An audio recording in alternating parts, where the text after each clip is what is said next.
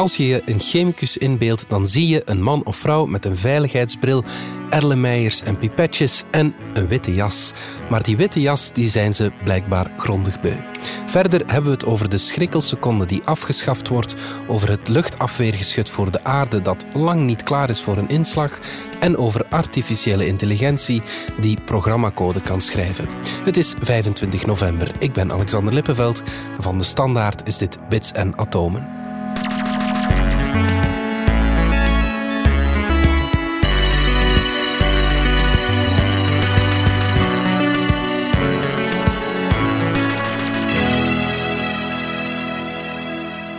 Dominique Dekmijn, technologiejournalist en Pieter van Doren, wetenschapsjournalist. Dominique, de schrikkelseconde is afgeschaft en de hele techwereld haalt daardoor opgelucht adem. Misschien moeten we eerst eens vertellen wat die schrikkelseconde is. Ja, die schrikkelseconde is een beetje zoals een schrikkeldag die om de 4 jaar wordt toegevoegd. Maar die seconde is omdat onze aarde niet helemaal stabiel draait. Dat is misschien iets wat Pieter beter kan uitleggen. Ja, de aarde vertraagt langzamerhand. Ja. En wij definiëren onze seconde nog altijd als het zoveelste deel van een dag. Ja. En de dag is weer de aarde die 1 keer rond haar as draait. Dus onze seconde hangt af van de asdraaiing. Ja. Maar van de andere kant, we hebben ook een seconde die we definiëren vanuit atoomklokken. Zoveel trillingen van een cesiumatoom of wat het tegenwoordig ook is. Okay.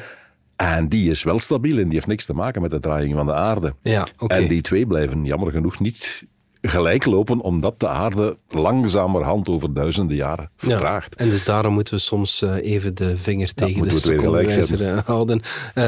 Maar dus, de techwereld, Dominique, is blij. Want men deed dat eigenlijk pas sinds 1972, dat heb ik wel moeten opzoeken, maar wat ik vooral wist is dat het inderdaad elke keer als er een schrikkelseconde in de lucht hangt, dat het toch wel paniek in de tent was in de IT-wereld. En dus de grote techbedrijven, Google, Microsoft, Meta, die waren al jaren campagne aan het voeren en die hadden ze, denk ik, nog een beetje verhevigd nu, te zeggen van, kunnen we daar alstublieft vanaf? En dat heeft er dus mee te maken dat er tegenwoordig, in 1972 was het helemaal geen probleem, maar intussen is het wel zo dat er op 1 seconde heel veel gebeurt in computerland. Hè? Al iedereen zit heel de tijd te Facebooken, te Instagrammen, te googlen. En dus de servers van die bedrijven, die zitten verdeeld over heel de wereld. Die moeten alles gecoördineerd met elkaar doen. En dan moet je dus rekenen, typisch een minuut van 61 seconden, daar kunnen ze dan slecht mee om. En als je dan de klok gaat doen springen, welke operatie is dan gebeurd? En die springt niet overal tegelijk. Welke operatie is dan voor de andere gebeurd? Als 2 mensen tegelijkertijd hetzelfde gegeven proberen te veranderen in een database, wie was eigenlijk eerst en wat zijn dan de echte gegevens? Je krijgt massa's problemen als je aan de tijd begint te prutsen in die gigantische wereldwijde netwerken van computers die voortdurend gebruikt worden. Mensen die speculeren op beurzen, waar het soms om microseconden aankomt om de eerste te zijn, om iets al of niet te hebben en zo verder. Ja. En dus voilà, de bedoeling is, als alle computers dat nog tegelijk konden doen, was het al een stukje simpeler. Maar zelfs daar was men nooit in geslaagd. Wat men eigenlijk gedaan had de laatste paar jaren is, en Google heeft dat eigenlijk uitgevonden, die hebben gezegd van die seconden, we kunnen echt geen minuut van 61 seconden in programmeren. Als we daarmee beginnen, is het einde zoek. Wat ze gaan doen is, we gaan die seconde terugwinnen over pakweg een dag. In principe, ik geloof Meta doet het dan uiteindelijk over 17 uur. Dus die 1 seconde smeren ze dan uit door eigenlijk bijna een dag lang elke seconde een fractietje langer te maken. Zo gaat er geen enkele processor ergens over verhitten of onderkoelen. Dat lijkt mij een gevorderde programmeringstoestand. Maar dat lukt dus. Dus dat lukt dan wel, maar dat lukt niet voor iedereen tegelijk en op dezelfde manier. En dus dat afschaffen van die schrikkelseconde. In 2012 waren er al best wel wat problemen. Met name dan met servers die het Linux-besturingssysteem gebruiken. En dat zijn heel veel van alle servers in de wereld. Die daar echt wel moeite mee hadden de voorbije paar keren. Ook in 2016 is het op een aantal plaatsen behoorlijk fout gelopen. Dat is de laatste keer dat er een geweest is, hè? Voilà. En de volgende keer, dat weten we nog niet precies, want dat wordt altijd pas op het laatste moment beslist. Ja, dat beslist de aarde uiteindelijk. En die draait niet stabiel. Als ze nu stabiel vertraagde, was het nog geen probleem. Maar af en toe gaat ze wat sneller, dan toch weer wat trager. Dat hangt van weten we veel af. Dus we moeten gewoon wachten tot de aarde ons zegt, jongens, het is weer zover. Dus we zouden niet kunnen zeggen van, we laten die 29 februari om de 4 jaar gewoon een seconde langer duren.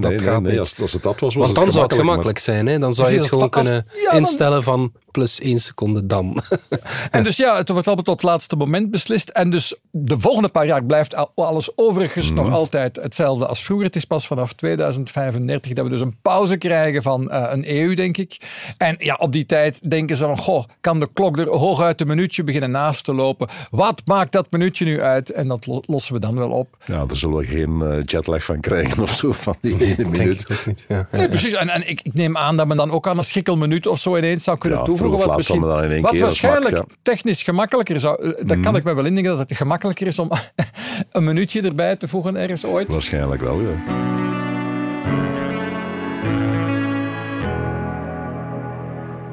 Pieter, een chemicus draagt een witte jas. Ik denk dat we het daarover eens zijn. Maar blijkbaar zijn ze die witte jas zo beu als koude pap. Ja, ik heb ook een aantal jaren een witte jas gedragen. En inderdaad, er is niks leuk aan. Oké, waarom niet? Want dat lijkt mij wel nog tof. Die witte jassen moeten eerst en vooral goedkoop zijn. En dat zijn geen modeproducten, dus je kunt er niet zoveel voor vragen als voor echte mode. Wat betekent dat er weinig modellen zijn. Ja. Er is 1 maatpunt en die is gemaakt voor een man. Een cilindrische man. Als je een buikje hebt, heb je al pech. Vrouwen met te brede heupen, die moeten een maat kopen die om hun heupen past, waardoor ze schouders hebben die zwabberen. Ja. Die dingen zien er allemaal uit zoals de stofjas van Jomme Doks in der tijd bij de collega's. Dus met een open kraag. Zeer leuk als er scheikundige stoffen rondspatten. Ja, je bent daar helemaal niet beschermd. Ja, super onveilig. Die mouwen 1 maat. Ja. En ook grote handen moeten daardoor kunnen. Dus die zijn altijd te groot. Die wapperen, dus die blijven al eens ergens achter hangen. Dus een chemicus van 1,60 meter en 1,90 meter, die hebben dezelfde jas aan? Wel, er zullen maten zijn. Small, medium, large. Maar dan stopt het dan ook. Ja, oké. Ja. Dat is een beetje zoals de onderbroeken bij het leger. Er is eigenlijk maar 1 maat. Dat is te groot of te klein. Die zakken die zijn standaard. Een bovenzak en 2 zijzakken. En dan sta je dan met je reageerbuisje dat je even kwijt moet. Je steekt dat in die bovenzak en dat kantelt al half. Waps, zo'n vlek op je jas. Ja. Pincetten, tangetjes, pipetten, spul dat je regelmatig nodig hebt, dat kun je nergens in die zakken kwijt. Een goede stielman, als je die aan het werk ziet, die heeft zo'n leren riem met er allerhande soorten haakjes en hangertjes aan en al zijn werktuigen hangen daar netjes in. Een chemicus heeft dat niet. Ja. Die heeft alleen die witte jas, dat werkt gewoon niet. Vaak de dingen die je koopt zijn van nylon. Dat werkt heel goed, maar dat is brandbaar. Ja. In een laboratorium moet je dat vooral hebben, ja. Ik kan je garanderen, elke chemicus heeft minstens 1 keer per jaar wel een brandje. Ik vind dat dan wel heel gek. Dat zijn zo slimme mensen en dan kunnen ze niet eens een deftige jas ontwikkelen. Wel, er zijn mensen die het nu aan het proberen zijn. Wat ik nu vertel is naar aanleiding van een kerel die nog eens een enquête georganiseerd heeft bij iets van 1000 studenten. En die verschoot zelf van het resultaat. Die was al van plan van wat betere jassen uit te brengen, dus die wou eens de markt verkennen. 90% van de mensen zegt, dat ding zit niet goed, dat ding werkt tegen, dat ding wringt tegen. Bestand tegen vlekken, ook zo'n probleem. Ja. Ik had een jas en de enige regel was, niet alleen bij mij, maar bij al mijn collega's, niet wassen. Je draagt hem tot hij te smerig is en dan gooi je hem weg. Of je wast hem nog 1 keer gewoon om het effect te zien. Ja. Want zolang je hem niet wast, heb je er vlekken op. Steek je die in de wasmachine, gegarandeerd dat die vlekken gaten worden. Ah ja, oké. Ja. Dus niet doen. Daarom dat die studenten na hun doop dat ook niet doen, waarschijnlijk. Voilà, ja. En nochtans, er zijn simpele oplossingen voor die mouw. Je maakt daar een gebreid uiteinde aan en dat past. Je zet er een paar lussen op en dan kun je daar wel wat dingetjes in hangen, zoals een pincet. Kijk ook maar eens naar een arts, die heeft ook een witte jas.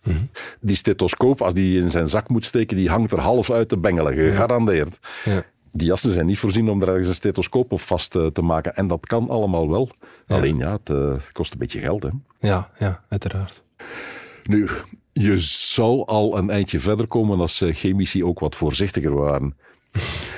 Als de vlek op je jas is de fout natuurlijk al gemaakt. Ja, dat is een feit. En als je die fout niet gemaakt had, was er geen vlek op je jas.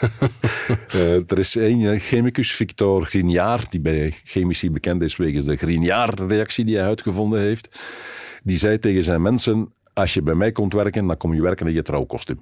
Ah ja, oké. Dan ben je vanzelf voorzichtig. Ja, inderdaad. Ja. Goeie truc. Goed.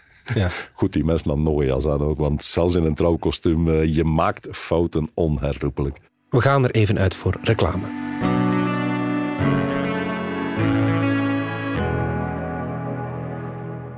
Wat vind jij nu zo fijn aan bouwen met Lego-stenen? Ja, hoe moet ik dat uitleggen? Het is echt ongelooflijk. Als je met Lego-stenen bezig bent, dan verliest je echt alle besef van tijd. En dan is het klaar en dan heb je altijd iets moois om naar te kijken en waar je fier op bent. Dat jij dat gemaakt hebt.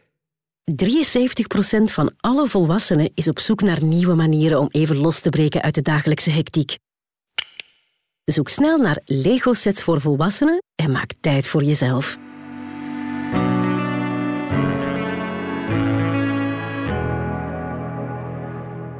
Dominique, er is een proces aan de gang over een AI-systeem dat programmacode kan schrijven. Zo zeg ik het juist, hè?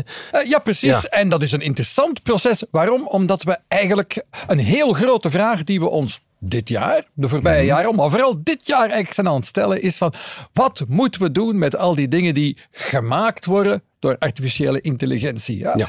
Gebruiken zeker? Ja, voilà. Dus we hebben plots, het is al enkele jaren dat AI met die deep learning technologie, die ondertussen al wel een jaar of 10, iets meer zelfs, circuleert, dat daar grote sprongen worden gezet. Maar voor het eerst hebben we nu aan het zien dat er producten uitkomen die we kunnen gebruiken. Ja.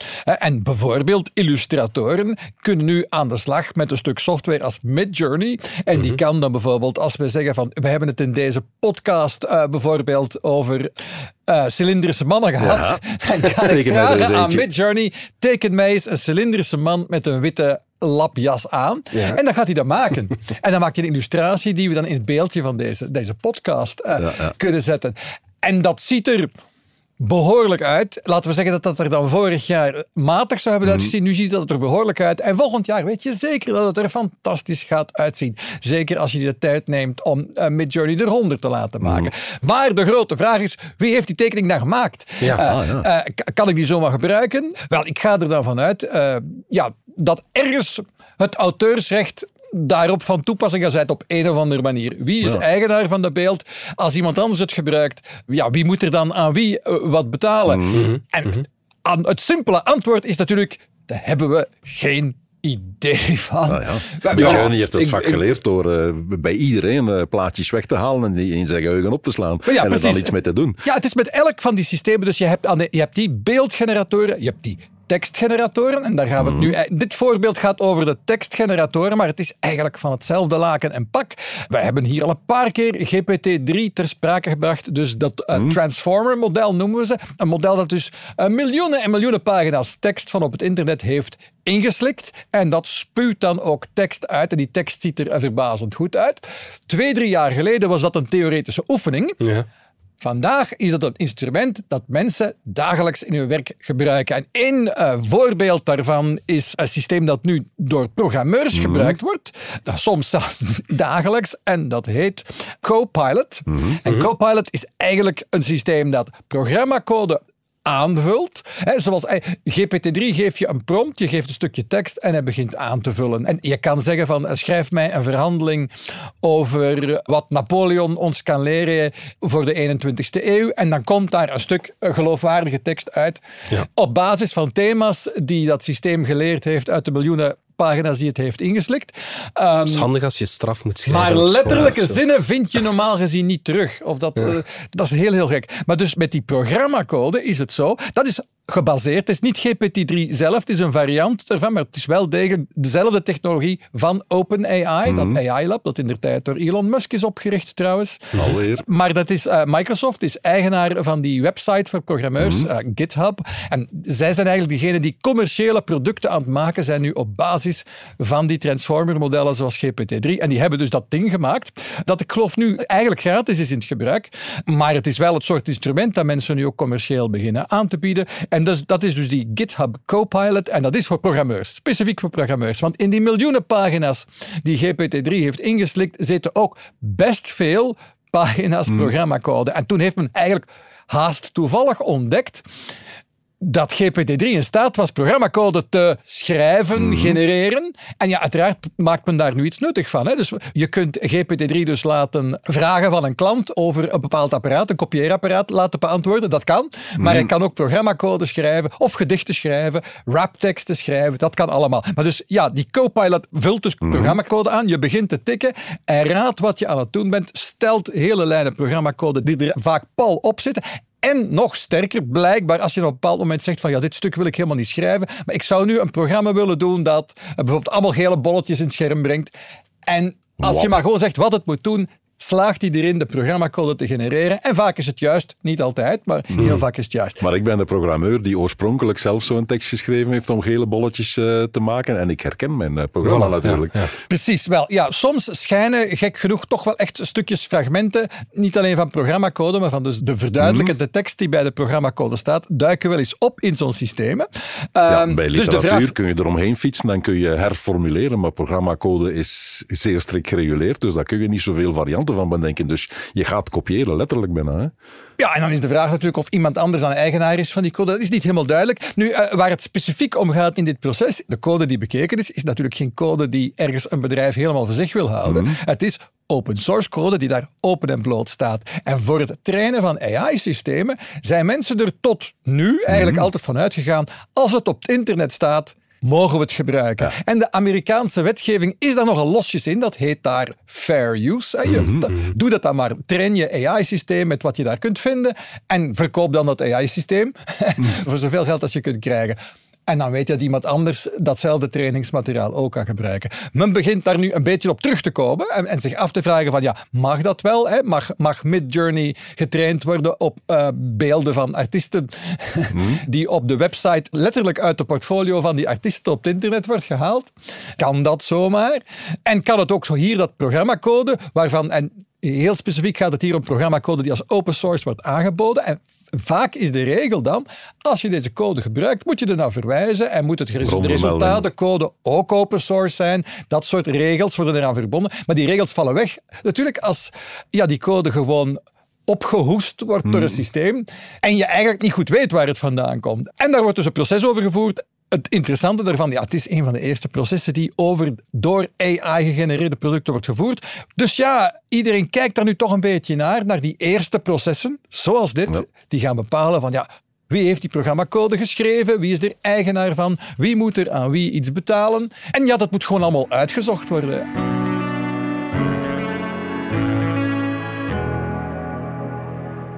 Pieter, de Amerikanen zijn tot de constatatie gekomen dat we eigenlijk helemaal weerloos zijn als er een grote asteroïde op ons afkomt. Ik dacht dat we die gewoon uit de lucht konden schieten sinds kort. Ja, de NASA heeft niet zo lang geleden nog hoera-berichten rondgestuurd over DART. Ja. Een satelliet die ze naar een planetoïde gestuurd hadden. De planetoïde heet Dimorphos, een ding van 160 meter diameter, zoiets.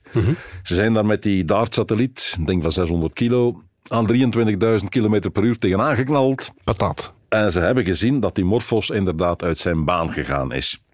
Niet veel, maar toch iets. Ja. En daaruit leiden ze af, als je dat maar ver genoeg op voorhand doet, als je zo'n ding ziet aankomen, je knalt er tegenop.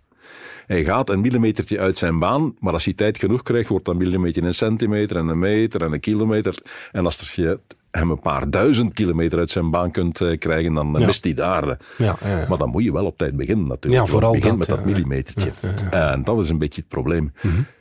Ze zeggen, voor het gemak heb je toch 10 jaar waarschuwingstijd nodig. Oké. En 30 jaar zou comfortabel zijn. Oké, dat is al een heel tijdje, ja. Het hele DART-project om dus Dimorphos te raken, heeft van idee tot knal heeft 5 jaar geduurd. Ja, oké. En dan zijn we nog maar een millimeter uit de baan. En daar hing het niet vanaf, van leven of dood, want het was gewoon een testje, dus was dat maakt er niet veel uit. Ja. Maar veel van de dingen die we zien langskomen, gelukkig meestal is het ernaast, die zien we pas een maand, paar weken, 2 maanden, hooguit een jaar op voorhand. Dus eigenlijk te laat om met zo'n DART nog uit de baan te duwen. Ja. Dus de NASA heeft nu eens een test opgezet. Die hebben daar een bureau van Planetary Defense. Ja, okay. En die hebben dus een tabletop-test opgezet, heet dat dan. Hebben iets van 200 mensen van 16 verschillende organisaties bij elkaar gebracht. Tabletop, dat is dan gewoon theoretisch, wil je theoretisch, zeggen. Ja. We gaan eens een droog zwemmen, of hoe moet je dat noemen? We zetten die mensen rond de tafel, we geven ze een test, we voeren ze met feiten en ze moeten er hun plan mee trekken. Okay. In dit geval... Er landt een ding van 70 meter diameter. Okay. Dat is al redelijk. Ja. En het ontploft boven Winston-Salem. Dat is een stadje in North Carolina. Ja. Ongeveer het formaat van Gent. Oh ja. Dus zoiets moet je je voorstellen. Ja. Met een kracht van 10 megaton. Ja. Dat lijkt me veel. Platgelegd. Ja, okay, ja. Een zeer realistisch scenario. Ja. Ja. Het hoeft niet morgen te gebeuren. Het kan nog 10.000 jaar duren voor het eens prijs is. Maar het is een realistisch scenario. Het zal ooit gebeuren. We hebben het ooit gezien natuurlijk. Het zal ooit gebeuren. Kijk naar de dinosaurussen. Dat was nog eens toch erger. Ja. Dus het kan. Wat moet je dan doen? Ja, weglopen zou ik denken. Er is... Toch in Amerika is er een soort draaiboek voor dat soort dingen van wie moet met wie praten en wie neemt coördinatie over wat en zo verder en zo verder. Dus net dat soort mensen hadden ze rond de tafel gezet om te kijken wat gebeurt er. Dus ja, alle ziekenhuizen plat. De gsm-masten in iets van een 75 kilometer omtrek uit. Wat doe je dan? Er is geen stroom meer. Wat doe je? Wie zorgt dat de ziekenwagens naar waar gaan?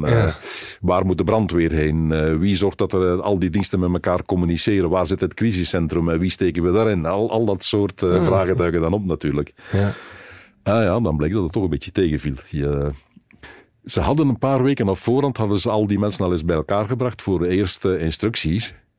En wat ze daar al van geleerd hebben is dat heel veel mensen zeiden, ja, maar schiet er toch een atoombom op af?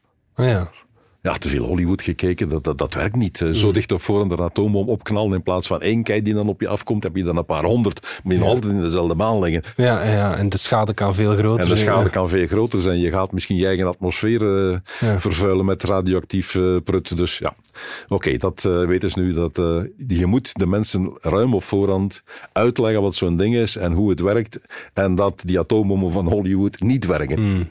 Oké, eerste les.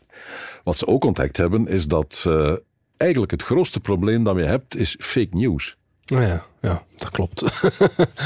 Ze hadden dus een paar weken om de mensen te verwittigen. Dan op de dag zelf, of in die week voordien, mochten ze in gang schieten. En dan blijkt dat 20% van de mensen niet willen vertrekken. Oké. Want er zijn ondertussen profeten opgestaan die zeggen, dat is fake news. Ja. Dat soort dingen bestaan niet. Oké. Er zijn anderen die zeggen, ja, maar dat is de straf van God. Ja. Weer anderen die zeggen, ja, maar er gaat uit de ruimte een heleboel giftig spul meekomen. Kruip in godsnaam in uw atoomkelder en kom er niet uit. Ja, en er zijn ook mensen die zeggen, ik laat mij niet door de regering dwingen om mijn huis te verlaten. Zeker in Amerika is dat een... Dus goed, ze zaten met 20% die ze niet wegkregen. En ook dan onderweg, tijdens het hele proces bleek dat het toch heel erg belangrijk was om mensen ergens een huis van vertrouwen, of hoe moet je het zeggen, te geven, een gezaghebbende bron, die dan de waarheid probeert te vertellen en die dat soort onzin probeert te debunken. Was er niet echt. De NASA is nog redelijk geloofwaardig in die dingen, maar toch... NASA staat niet meteen bekend als iets dat aan planetaire defensie doet. En wat ook bleek, heel belangrijk, de burgemeester en de brandweercommandant. Ja. Dat zijn die mensen die op dat moment voor jouw neus staan en zeggen je moet vertrekken. Ja, dat zijn de mensen die je zou kunnen kennen. En ook die moeten dus zeer geloofwaardig zijn. Wat betekent dat die op voorhand een cursus planetoïden en inslagen en gekregen moeten hebben om net al dat vals nieuws te ontmaskeren. Dus dat is eigenlijk de grootste les die ze geleerd hebben. Je moet zorgen dat er vertrouwenspersonen zijn en dat die de mensen kunnen overtuigen om in godsnaam al die kwatsch niet te geloven. Ja. Okay. Dus ja, iets geleerd. Maar eindresultaat wel duizenden doden waar je niks kunt aan doen. De sterren van de week. Good stage 1 ignition. To explore where no man has gone before. Tot slot, Pieter, de ster van de week. Er zijn in onze Melkweg veel sterren die veel goud bevatten. En wat blijkt, die zijn bijzonder oud. Ja, goud is eerst en vooral leuk natuurlijk. Mm-hmm. Dus astronomen kijken ook al voor het plezier en voor de sport. In welke atmosfeer van welke sterren zit er veel goud? Ja. Nu, ze kijken naar goud, maar eigenlijk kijken ze naar alles dat zwaarder is dan ijzer. Ah ja, oké. Alle atomen die we kennen worden uiteindelijk gemaakt in de oven van sterren. Je begint met waterstof, dat fusioneert tot helium. Dat is wat onze zon aan het doen is. Mm-hmm. In verdere stappen wordt dat helium wordt dan koolstof en zo verder en zo verder. En uiteindelijk kun je alle atomen tot en met ijzer kun je maken in de smeltoven van sterren. Oké, ja. Maar alles dat zwaarder is dan ijzer, dat kost extra energie om het te maken. Dat levert geen energie op. Dingen die energie opleveren gaan vanzelf, eens je over de drempel geholpen hebt. Alles zwaarder dan ijzer kan alleen ontstaan in supernova's. En dat zijn er niet zoveel. Dat zijn enorme knallen. Mm-hmm. En tegen dat je goud bent, moet je eigenlijk al de restanten van supernova's, neutronensterren hebben en moet je er al 2 van die laten botsen. Oké, ja. Dus dat gebeurt niet zo vaak. Ja. Dan zou je zeggen, gemiddeld gezien, het gebeurt af en toe, niet vaak, maar het gebeurt en het zal ongeveer gelijk verspreid zitten over het heelal, zeker overal. Maar als je naar die gouden sterren gaat kijken, is dat niet zo. Daar zit ergens een verdeling in. Ja, van waar komt die? Ja. Niemand die het wist tot nu toe. En nu zijn er mensen in Japan, die hebben daar een van de grootste supercomputers van Japan, die specifiek ontwikkeld is om alleen maar astronomische berekeningen te doen. Hebben die maanden aan het werk gezet. En dat ding werkt aan een serieuze snelheid. Dat, voor de mensen die dat kennen, 3 petaflops. Dat is echt wel gigantisch. En voor de eerste keer heb je dus een supercomputer die een paar 100 miljard sterren tegelijk kan volgen of uitrekenen wat ze zouden doen. Oké, ja. En dan blijkt dat die gouden sterren eigenlijk ontstaan in kleine melkwegjes. Ja. De melkwegjes die voor onze melkweg kwamen en waaruit onze melkweg eigenlijk gecondenseerd is. Ah ja, oké. En dat was toch al 10 miljard jaar geleden. Ja. En dat is lang geleden. Ja. Het hele heelal bestaat 13,7 miljard jaar. Dus na 3,7 miljard waren we al aan goud. Ja, dat zijn al de vroege sterren. Hè? Dat zijn de hele vroege. En zo is het sinds 10 gebleven. Dus we zien die nu. We weten nu waarom ze zitten waar ze zitten. Daar komt het op neer. Dit was Bits en Atomen. Bedankt voor het luisteren. Volg ons op Spotify, Apple Podcasts of eender welk ander podcastplatform. In onze gratis app DS Podcast kan je niet alleen ons werk beluisteren, maar ook de beste podcasttips met zorg geselecteerd door onze redacteur Max de Moor. Alle credits van de podcast die je net hoorde vind je op standaard.be/podcast. Reageren kan via podcast@standaard.be. Volgende week zijn we er opnieuw.